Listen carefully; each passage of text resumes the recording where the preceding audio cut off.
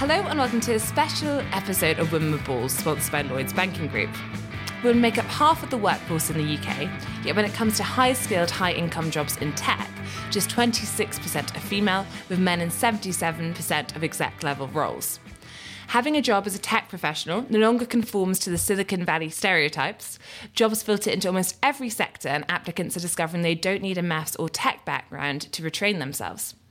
But given the growing sector, where are the women? Research shows that the gender gap in technology starts at school and carries on through every stage of a woman's life. The government's approach to bridging the gap has focused on STEM subjects in schools, but should more emphasis be placed on encouraging women of all ages to learn new skills and explore opportunities that could offer career progression? To discuss this, I'm joined by Sharon Doherty, who's the Chief People and Places Officer at Lloyds Banking Group, Nusrat Ghani, Conservative MP for Wealdon East Sussex and Minister for both Business and Trade and the Cabinet Office. Finally, Annalisa Dodds, Labour MP for Oxford East and Shadow Secretary of State for Women and Equalities. So to start off, Sharon, I wonder if I could come to you, which is when we are talking about tech jobs, I think there's obviously that stereotype, and I say this as someone who's married to a coder, of a young guy in a T-shirt sitting on a beanbag in a WeWork. But tech jobs encompass much more these days. What do you think we're talking about here? Yeah, there are a few of those and we like them, so that's all good. So what's a tech job? I think about it in two ways, really. Firstly, there are those people that design, build and run technology, and I think all of us are finding that we need more and more of those types of people inside our organisations. If I take Lloyds, we've got 20 million folks on our digital platform, so we need people doing that. But also what you're seeing now is most of us need to have digital skills, so probably 99% of the organisations that we're in need to be using technology on a day-to-day basis.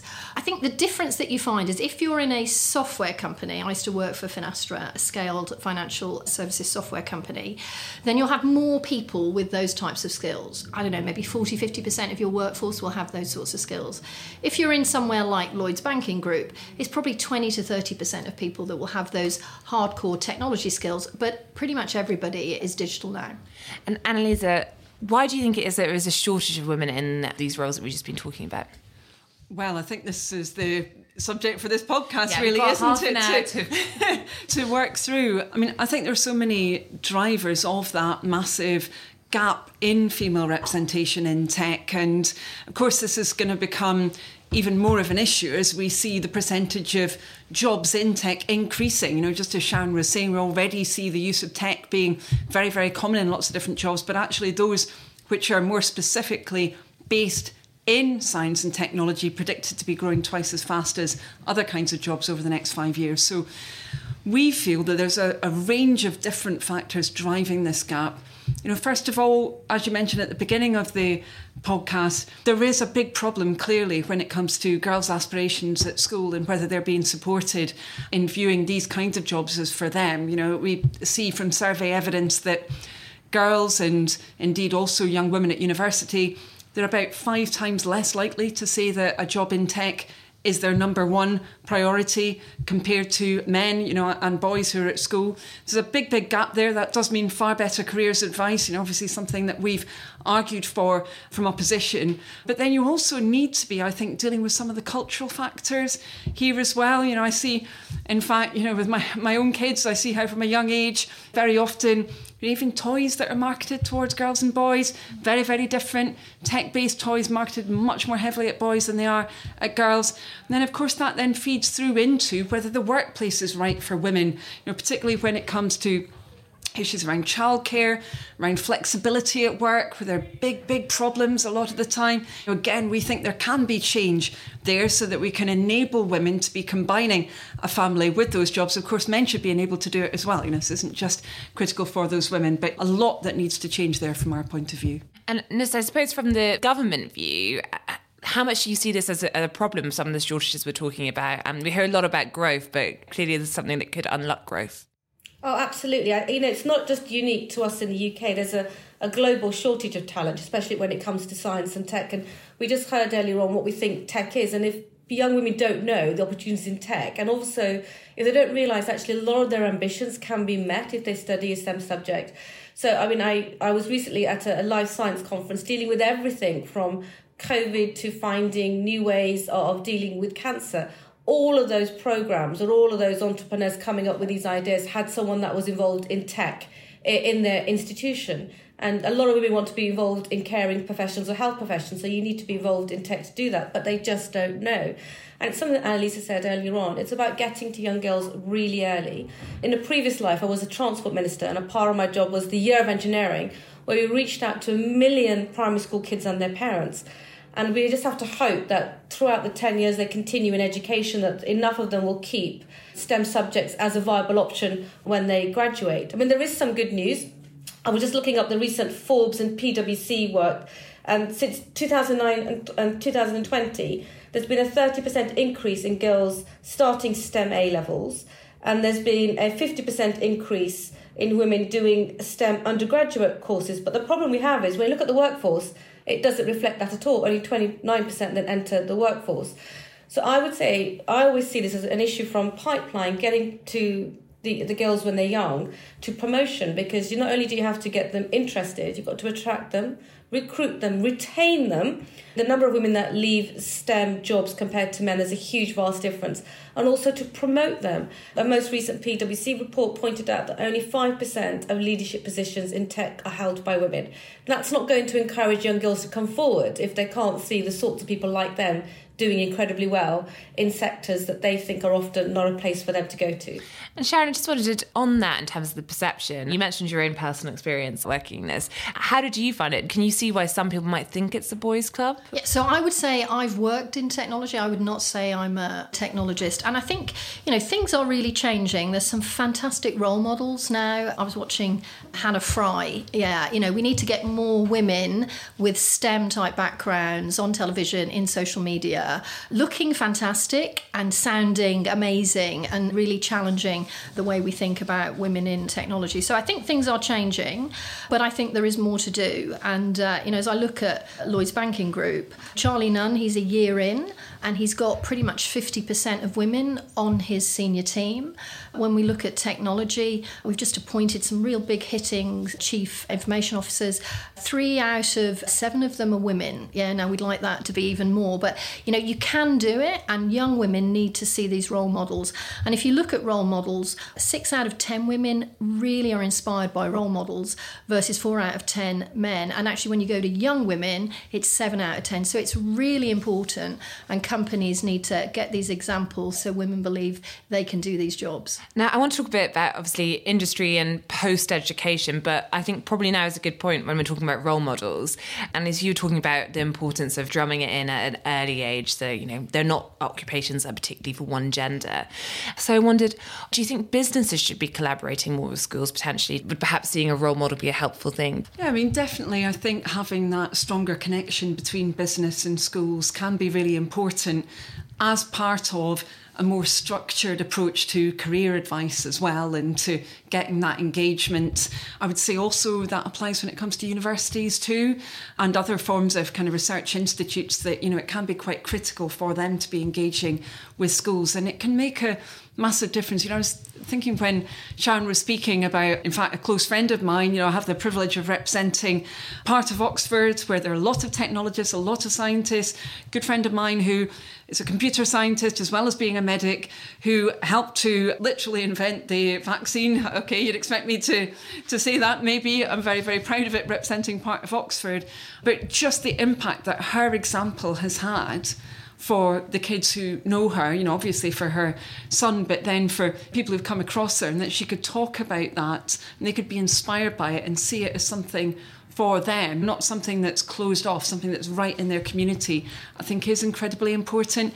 Where I think we need to see changes, that very often these kinds of initiatives will just be on the basis of a few enthusiasts, a few people doing it on top of their existing work. Maybe actually we need to see this being much more joined up across the board. The issue that we have is if there's only 5% of leadership positions filled by women, we're asking them to do another side job, which is to spend a huge amount of their time coming out and showcasing what they do, which is brilliant, to try and encourage more young girls to come forward. This is the pressure that you then come under if you are unique in the position that you hold, and often we forget about that. And it's not the same pressure that men would come under to spend a huge amount of time networking, huge amount of time visiting schools. So we need to get men involved in this too, and to talk about the fact that they want women in the workplace as well. Otherwise, I just think you end up working so hard to do a job that you love, to become prominent in an organisation or in a field, and then you've got to spend half of your time going out and promoting it and not being in the institution doing the work that you've got to do. It's a double whammy for women when there are very unique in STEM jobs.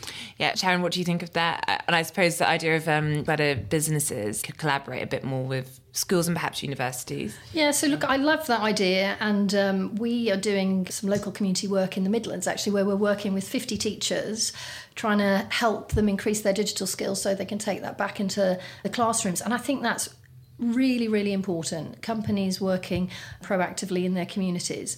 I think there's a few things I just want to call out and add. I think if women are generally finding it tough, women of colour, ethnic minorities, it's double. So I think there's extra focus, extra effort required to sort of think about this more broadly. I think it's also true that it isn't all going in the right direction, and there still are biases, and we know there are biases within families, within schools. We see that, the drop-off. So there's too few people doing STEM, there's too few people doing engineering. But actually, as young women are finishing university, you've got only 23% of those actually using that tech qualification versus nearly 45% of men. So we need to get into education and say, okay, how are we going to encourage more women to get pulled through? And we can see it's small things like who gets to answer questions in classrooms. Yeah, research shows it's more boys than it is girls. And this is all just these little drips that's reinforcing that you're not good at STEM, you're not good at tech, this isn't the right career for you. Why don't you look at more of a caring career rather than a technology career? We sort of need to figure out together how we stop that. Yeah, I mean, just on that, I think it's really important that we support the good stuff and we support the good examples, but I think we've also got to be aware, as kind of Sharon was touching on there, that there are also many negative messages that girls are receiving and young women are receiving about, what their role in society is. I mean, obviously it's a much bigger question than just about women's role in tech, but if you think about how quite a lot of boys often might get into tech through gaming, for example. Recently some friends of mine, their son has gone to work for the company Rockstar, huge employer, including in parts of the UK like Dundee, for example, really, really big employer. But actually, if girls are trying to be engaged in gaming and all they're getting through that process is, a load of kind of misogynistic abuse and they think this isn't something for me, then that's a big problem. So we need to tackle the bad stuff as well as promoting the good stuff. But Annalisa, isn't that going back to the very first question that Katie asked, what is a tech job? And if we're all making an assumption that maybe girls want to go down particular careers, whether it's a social or environmental or health, and the challenge that we have is trying to explain to girls that those are tech jobs. We want a high-paid, a fantastic job. Tech will give you the answer, because all of these problems that we have at the moment, the solution will be provided by tech, and we can't have the men deciding what the decisions are or putting together a regime for the future when it comes to a number of these issues. So the challenge is how to explain to these girls and their educators that whatever interest they have, there will always be a tech element. And fundamentally, if you adopt a tech career, you'll be paid a hell of a lot more than if you try and do it in any other way. Can I just touch on one more thing, which is how do we retain women? Because they just leave the workforce once they enter. And that is a massive issue. And that's one that only, I think, employers can deal with. Why aren't women promoted? Why are they not retained, especially if they leave for caring duties? Because there is a global challenge of getting more people into this field. And one of the things that the government is doing is getting people back into work. 75,000 STEM people have left work, and now it's about getting them back in. And there's a new government funding programme, about 150k to get them back in. And that's what we really need to focus on. Not only getting them into the job in the first place, working out why they're leaving, and once they've left, is getting them to come back in, because we can't waste any of our talent pool at either end. Either at the school end or even once they've had a couple of years' experience under the belt. So this might be a rare point of disagreement, maybe between myself and Nisha. I'll moderate. I mean, obviously, I agree with everything that was just said, apart from the fact that absolutely employers are critically important here, and you really see the big difference between different companies and how they deal with this. But there is that role for government as well. And of course, the pilot scheme that government has announced around this, of course, it's a positive thing. But when I speak to women in science and technology, engineering, who are having issues, going back to their previous jobs, continuing along that career trajectory, a lot of the time it will be because, for example, they can't find the affordable childcare that they need, or their job is not flexible enough, not inherently because of that job, but because of the fact that we don't have an approach to flexibility at the moment under legislation which really supports women in the workplace. So I do think there's a lot more that government can do there around supporting those women. It's not just down to the businesses. And Annalise, on that, do you mean flexible working? Is that the type of thing you're talking about here?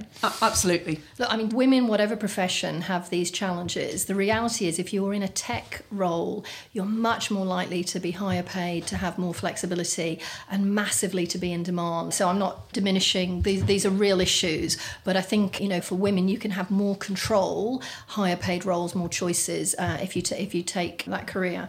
I think coming back to, why it's good news to have women in technology, I think the reality is history is laden with poor product development because men thought it was a good idea to develop a VR headset that a woman can't put on her head, or a smartphone that's too heavy, or a Fitbit that doesn't understand the menopause or pregnancy, or all of these things. Yeah.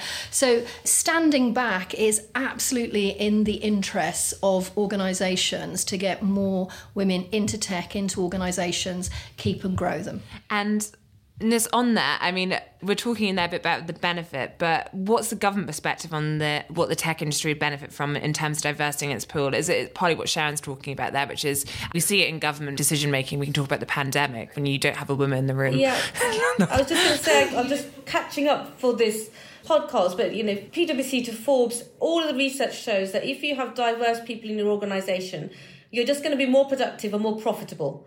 And as mentioned earlier on, you're going to have solutions that are going to be fit for everybody in the community, not just for the men. So we definitely need more women getting involved and also being a part of designing our future, because that's what we're losing out on, because it's only going to be designed from a male perspective.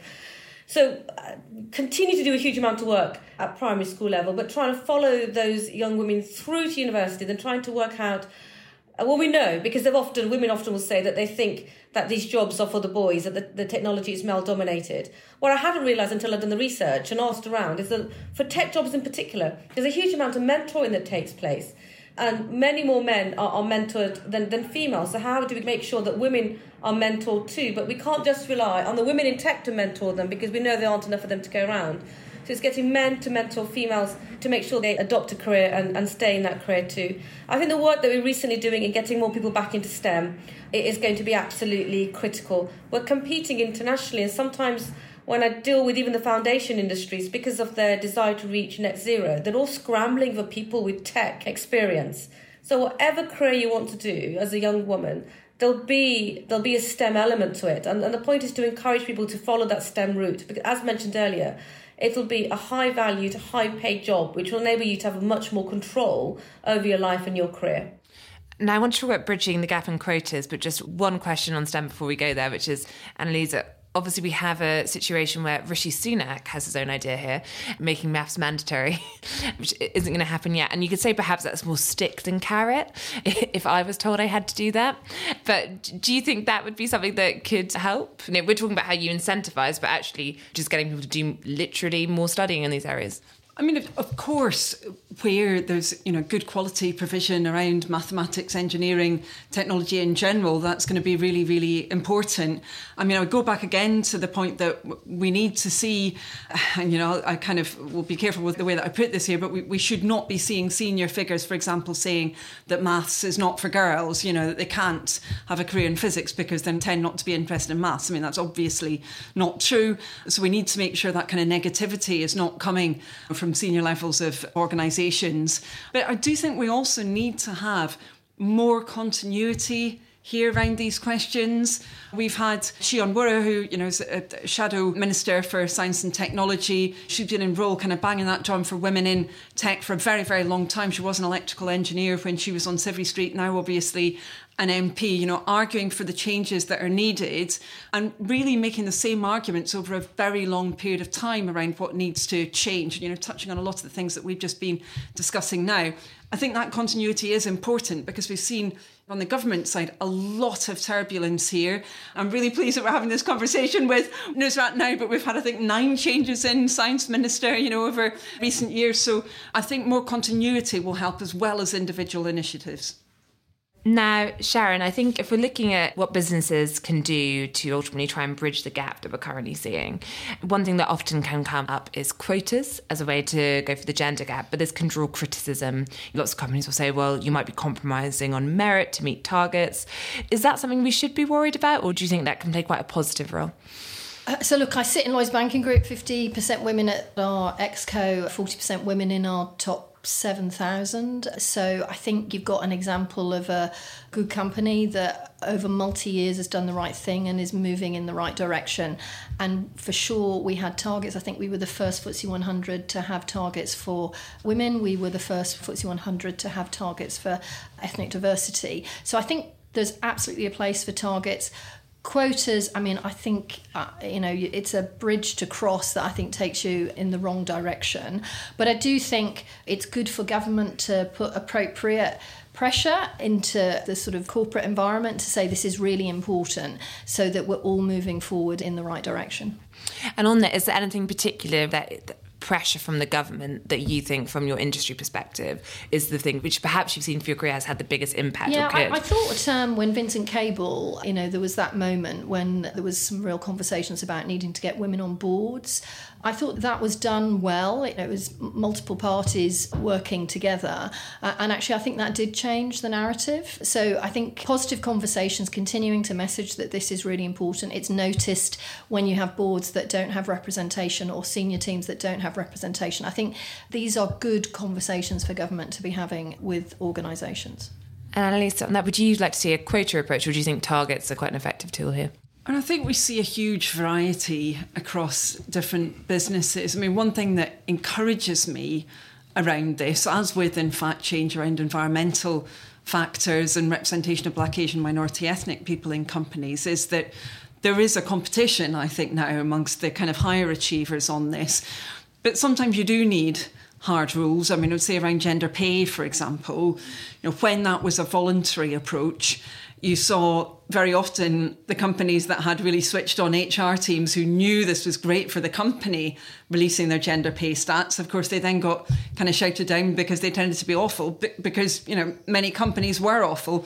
When that was then something required across the sector and across all companies, then you could really have a proper comparison. So rather than necessarily kind of mandating precise figures or whatever, what we do really need around this is we need to have more transparency and more data. I think that really can drive change, actually. And we would say, again, when it comes to gender pay, if you're only comparing within one organisation, you can't always get a very good picture of what progression looks like. If you're able to compare across companies, which is what we've kind of advocated, you can have a better idea of what's going on, what might need to change, and how you can hit best practice, which I think a lot of companies want to be doing now. And Nus, on that, do you think if we had greater transparency or data in terms of what some of these companies are doing, that could be helpful? It's always helpful, but I think there's something else happening here, because I spend a lot of time with businesses across every sector, automotive to critical minerals, and they're all desperately trying to recruit people with a STEM background.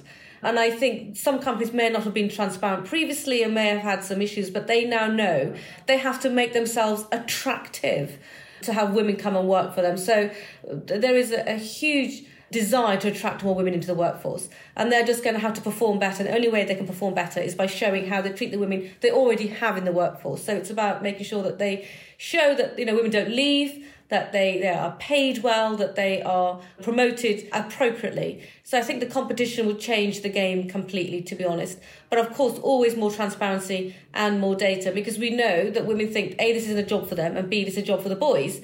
So if you can showcase that you're not doing that in a firm, you're going to be able to get the most talented women to come forward and work for you. Just to build with a slightly different slant, I think we've talked about tech women, STEM women. I do think there's also an agenda around reskilling. So women or men, frankly, who have got valuable skills, but they're not in tech.